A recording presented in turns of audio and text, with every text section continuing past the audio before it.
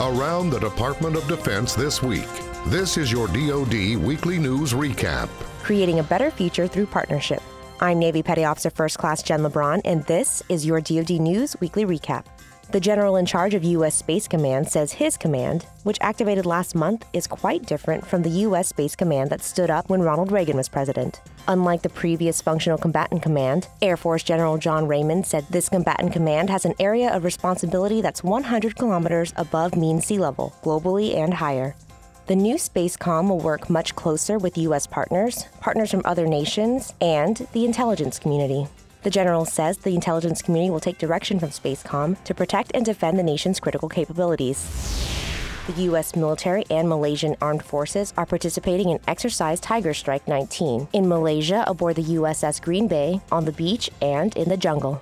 The bilateral exercise includes about 370 service members of the Malaysian Armed Forces and 700 U.S. Marines and sailors.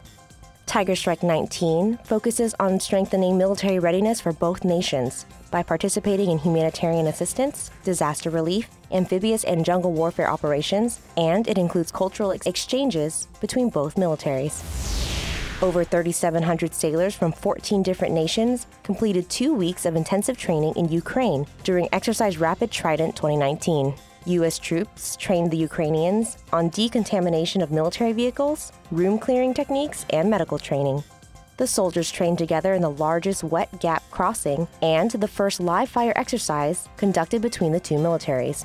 Exercise Rapid Trident is important for the development of Ukraine's armed forces, building both border defense capabilities and multinational interoperability to ensure a stronger and more united Europe for collective defense against potential adversaries. The Navy will commission USS Cincinnati, its newest Independence variant littoral combat ship, on Saturday during a ceremony in Gulfport, Mississippi. The ship is modular and reconfigurable and was designed for surface warfare, anti-submarine warfare, and mine countermeasure missions in the littoral region.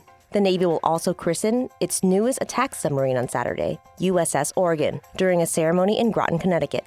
The Virginia-class submarine will conduct anti-submarine and surface ship warfare, special operations forces support, intelligence, surveillance, and reconnaissance, and mine warfare missions.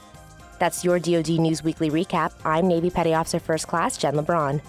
You can find more stories about your military at defense.gov and by using hashtag KnowYourMil.